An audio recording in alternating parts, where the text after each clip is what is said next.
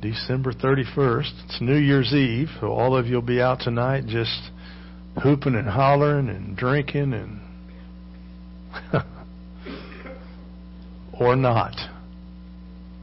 It's good to see the sunshine. I don't know if it's going to warm up much, but let's hope for the best. Searching for Christmas was what I had planned to preach this Christmas season, so I'm just going to give you one sermon out of the series. You'll get it today. How important is the name? Pretty important, isn't it? When I met Bryant, I had already met Brad, knew Brad, and I was told I have a twin brother named Bryant. And so when Bryant came to work here in Jenks, I went to the football stadium to meet the twin brother of Brad, Caleb. And the way I said it was, I said, well, I've come to see the good-looking twin. He said, well, you're looking at him right here. Because doesn't he have an infectious smile? Bryant does. He just does. They both have such a spirit of God in them, don't they? And names mean something. If I called Bryant Brad and Brad Bryant, I mean, they'd say, well, they'd roll with it, but they'd like to be called by their name. And growing up, you and I were called other names other than our own name. If your mother was mad at you, every name you have was called. And if you have multiple middle names, all of them get in there. And you know that you're the one in trouble. In the 5 boys, if your name is last, you're the one in trouble. She'll rattle them off, and if your name's last, you should be running. Names are important. Names mean things. Names identify who we are. You may not like your name. That's me. I don't necessarily like the name that my mom and dad put on me, but I have it. Harold is just one. I don't know why, but it just has always bothered me. I just don't like it. Couldn't they have said Timmy or Fred or Buford or something? But I don't know about Harold, except I do know that it means lion, that it means champion. So I thought, well, hey, okay. So that's good. But names mean something. And in our text today, we're going to be in Matthew chapter 1, verses 18 through 25. Oh, I forgot to do our Bible thing, didn't I? Oh, boy, we can't get out of protocol. Hold up our Bibles. I'm a child of God. Have in my hand powerful Word of God. Can change lives, heal broken hearts, save man's soul. Lord Jesus, today, speak to me. In Jesus' name. Amen. Tell your neighbor it's almost a new year. All right. Matthew 1:18 through 25, we'll pick it up at 18. It says, now the birth of Jesus Christ was as follows. When his mother Mary had been betrothed to Joseph, before they came together, she was found to be with child by the Holy Spirit. And Joseph, her husband, being a righteous man and not wanting to disgrace her, planned to send her away secretly. But when he had considered this, behold, an angel of the Lord appeared to him in a dream, saying, Joseph, son of David, don't be afraid to take Mary as your wife. For the child who has been conceived in her is of the Holy Spirit. She will bear a son. You shall call his name Jesus. For he will save his people from their sins. Now all this took place to fulfill what was spoken by the Lord through the prophet. Behold, the virgin shall be with child and shall bear a son, and they shall call his name Emmanuel, which translated means God with us. And Joseph awoke from his sleep and did as the angel of the Lord commanded him, and took Mary as his wife, but kept her a virgin until she gave birth to a son, and he called his name Jesus. So you see in verse 21 is the first name, Jesus. And then you see in verse 23 the second name, Emmanuel. Both have importance, especially to us and to anyone who would come to know Christ as their Savior. These two names are important. Matthew is concerning or focused more on the birth of Jesus and tells the story with a focus on Joseph and his lineage, where Luke focuses more on Mary, centers on Mary. Joseph had many noble qualities that we read about. He has a tender consideration for Mary and her situation. He was willing to bear ridicule. He wanted to put her away privately. He didn't want anybody to ridicule her. He took the brunt of any criticism that might have been out there. And there's really not a lot more known about him. There's really not a lot known about him. Because Jesus was his adopted son. And that's the primary interest of Matthew's gospel. The word gospel, I'm in your sermon notes now. The word gospel means good news. And hints of just how good that news is occurs in the passage we read, especially when you consider those two names, Jesus and Emmanuel.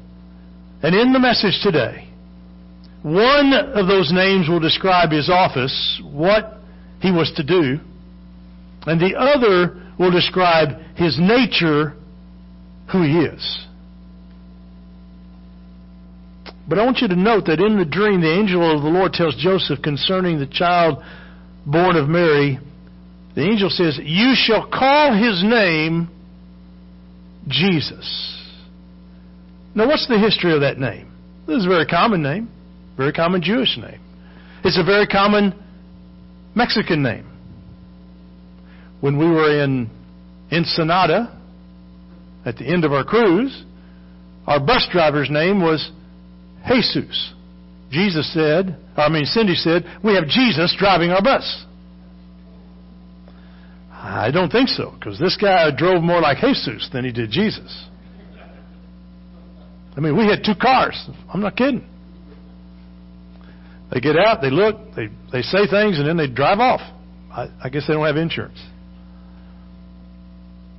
But Jesus was a very common name in this day because it was given in memory of the Old Testament leader, Joshua.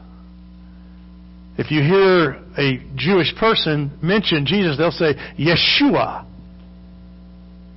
And that's the Hebrew form of the name Jesus. It's interesting to compare the two figures in history. Joshua led the nation of Israel into the Promised Land, which at that time was Canaan, and Jesus will lead the people of God into the Promised Land, which is heaven. Amen. You see the comparison. But what's the significance of the name Jesus? It means God is Savior. Son of Mary was rightfully called that because he will save his people from their sins, according to verse 21 of Matthew 1. Jesus would do that. He will save his people. He will save them from three or four things. Number one, from the guilt of sin. And he'll do that by offering his blood as atonement for his sins. Now let's look at Romans 5, verse 8, and the first part of verse 9. It says, "But God demonstrates his own love toward us, in that while we were yet sinners, Christ died for us." It's a powerful verse. "Much more then, having now been justified by his blood, we shall be saved from the wrath of God." How? Through him. You see, it's all about Jesus and our connection to Jesus. When one is washed by the blood of Jesus, he then truly is our Savior. That's the picture of baptism, by the way. There's a death, there's a burial, there's a resurrection. There is a connecting to the blood of Jesus. In fact, there's a connection to death in baptism. It says so in Romans 6. Verse 5, it says, if you have become united with Him in the likeness of His death, that's baptism, you shall also be in the likeness of His resurrection. So there is a promise attached to what happens up there. Now, does that save you alone? Because if your heart's not changed, if your repentance is not pure and true, if your sincerity is not attached, what goes the water? Now, if it's cold water, you never forget it. I baptized a young person in a creek that's from the snow runoff in the mountains of New Mexico. We were at 9,000 feet. I was an intern from college at this church. I had never been in that water before. I'd never touched that water before. So it's nighttime. We're through with. We have 10 young people that have decided to be baptized. Where do we go? To the creek. There was a little spot that they had that they've used for years as the baptizing spot in the creek. And we got there to the creek, and I was just all abuzz because one of our kids from the youth group where I was an intern, he was going to be baptized, and I got to baptize, and I was excited about it. And so all the other youth ministers who knew about the creek said, hey, why don't you get down and go first? I thought, well, absolutely. I stepped in that water, and I thought the Lord's imminent return was soon. That was cold water. And so I baptized my young person and was following him out. And every one of the youth ministers said, hey, since you're in there, why don't you just do the rest? 10 young people were baptized that night. I'm surprised that I had children following that. I know my neuropathy has to be a part of the freezing of my legs. But it was such a, after a while you forget, you don't feel it anymore. But I remember so vividly the look on the faces of all those young people, not because it was so cold, it was, but you could see that look on their face when they came up out of the water. That burden, those sins have been lifted. And these were just junior high kids. They didn't have a lot of sin that I could see in their life. But you know what I mean? When you come to the Lord, you don't have to have a lot of sin. There's a change. And that change was obvious in their life. And so Jesus came to save us from the guilt of sin. Secondly, He came to save us from the power of sin by sending His sanctifying Spirit to help us people and help His people to break the dominion of sin in their life. Let's look at Romans 8, 1 and 2. Powerful verses. Therefore there is now no condemnation for those who are in Christ Jesus. For the law of the Spirit of life is Christ Jesus, in Christ Jesus, has set you free from the law of sin and of death. Powerful. Powerful. He came to save us, thirdly, from the consequence of sin. The wrath of God to come. Romans 5:9. Much more then, having been justified by His blood, we shall be saved from the wrath of God through Him. Just read it earlier, but there it is again. It's in that relationship that we're saved from the consequence. And then fourthly, He saves us from the presence of sin. When we depart to be with the Lord, it's important that we're saved from the presence of sin. Look at Revelation chapter 7. Then one of the elders answered, saying to me, these who are clothed in the white robes, who are they? And where have they come from? And I said to them, my Lord, you know. And He said to me, these are the ones who come out of the great tribulation, and they have washed their robes and made them white in the blood of the Lamb. For this reason they are before the throne of God, and they serve Him day and night in His temple, and Him who sits on the throne will spread His tabernacle over them.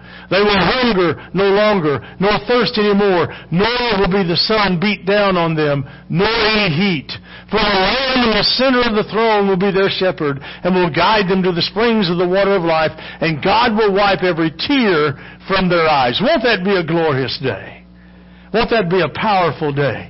And so we'll not even be touched by the presence of sin any longer. And so the name of Jesus should be an encouragement to us. Those of us who are heavy-laden sinners. Souls which desire salvation may draw near to the Father with confidence through Christ. For it is His office, His function to show mercy. Our memory verse, John 3:17.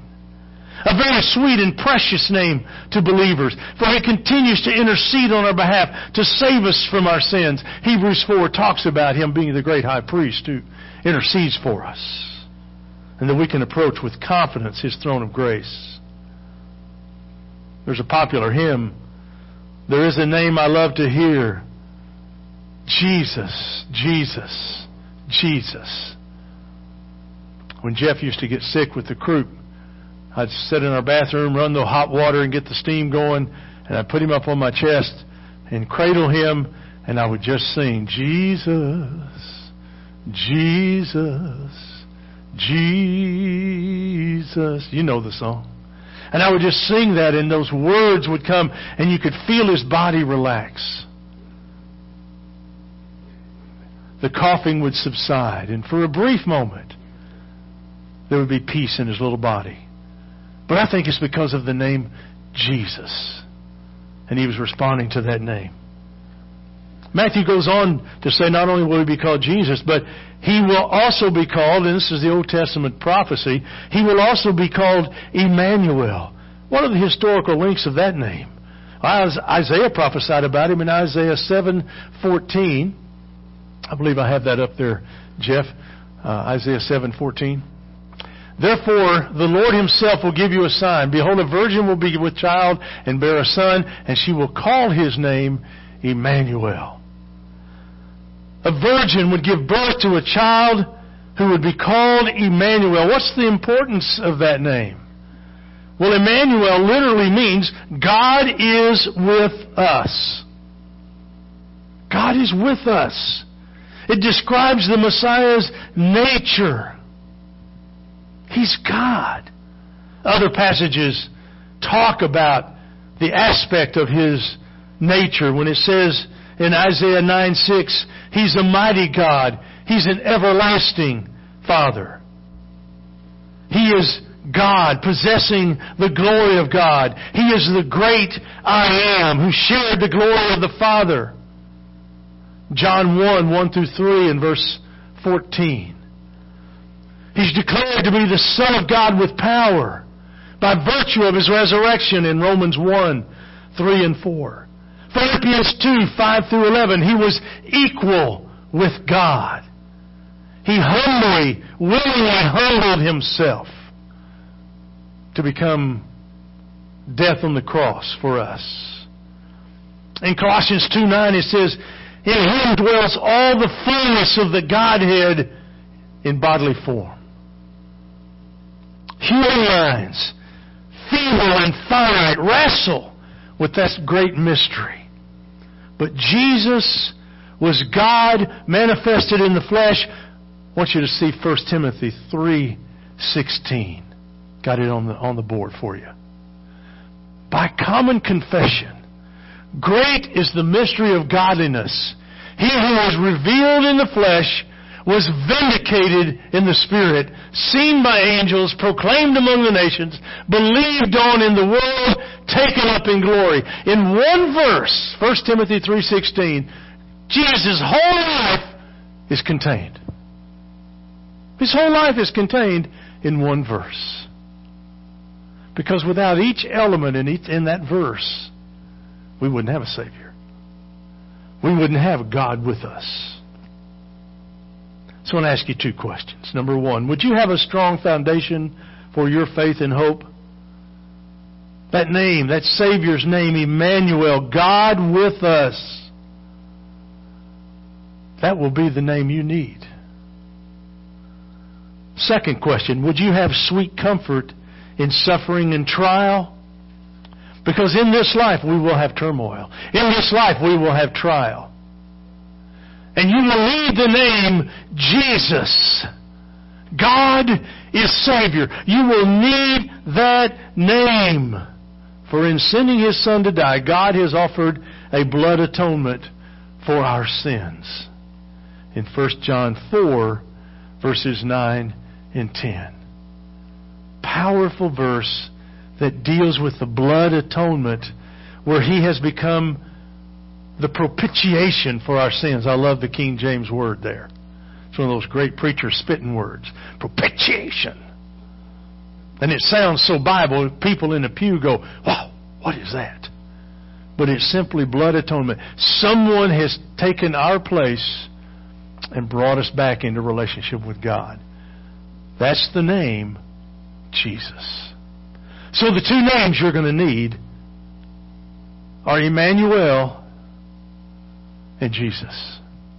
And you'll need them for different reasons, but you'll need them because they're important names to help us in our time of need. God with us, and God is Savior. Let's pray together. Father, thank You for this time this morning. I pray that we will continually call upon Your name through Your Son, Jesus, Emmanuel. At differing times in our walk with You, we're going to need either of those names. We're going to need Emmanuel. But we're also going to need Jesus. Because we can focus on Jesus in our times of trial and tribulation, in our struggles. But we also need Emmanuel because You have come to live with us through Him. And if we have a relationship with You, our hope is salvation, eternal life. But it can never happen without that relationship. So God, if there's someone here today who needs You as their Savior, would they respond this morning? Maybe there's someone who just needs Emmanuel. They need to come and just fall on their knees in prayer. Whatever need is prevalent, would You move through them? In Jesus' name we pray. Amen. Precious Lord, take my hand.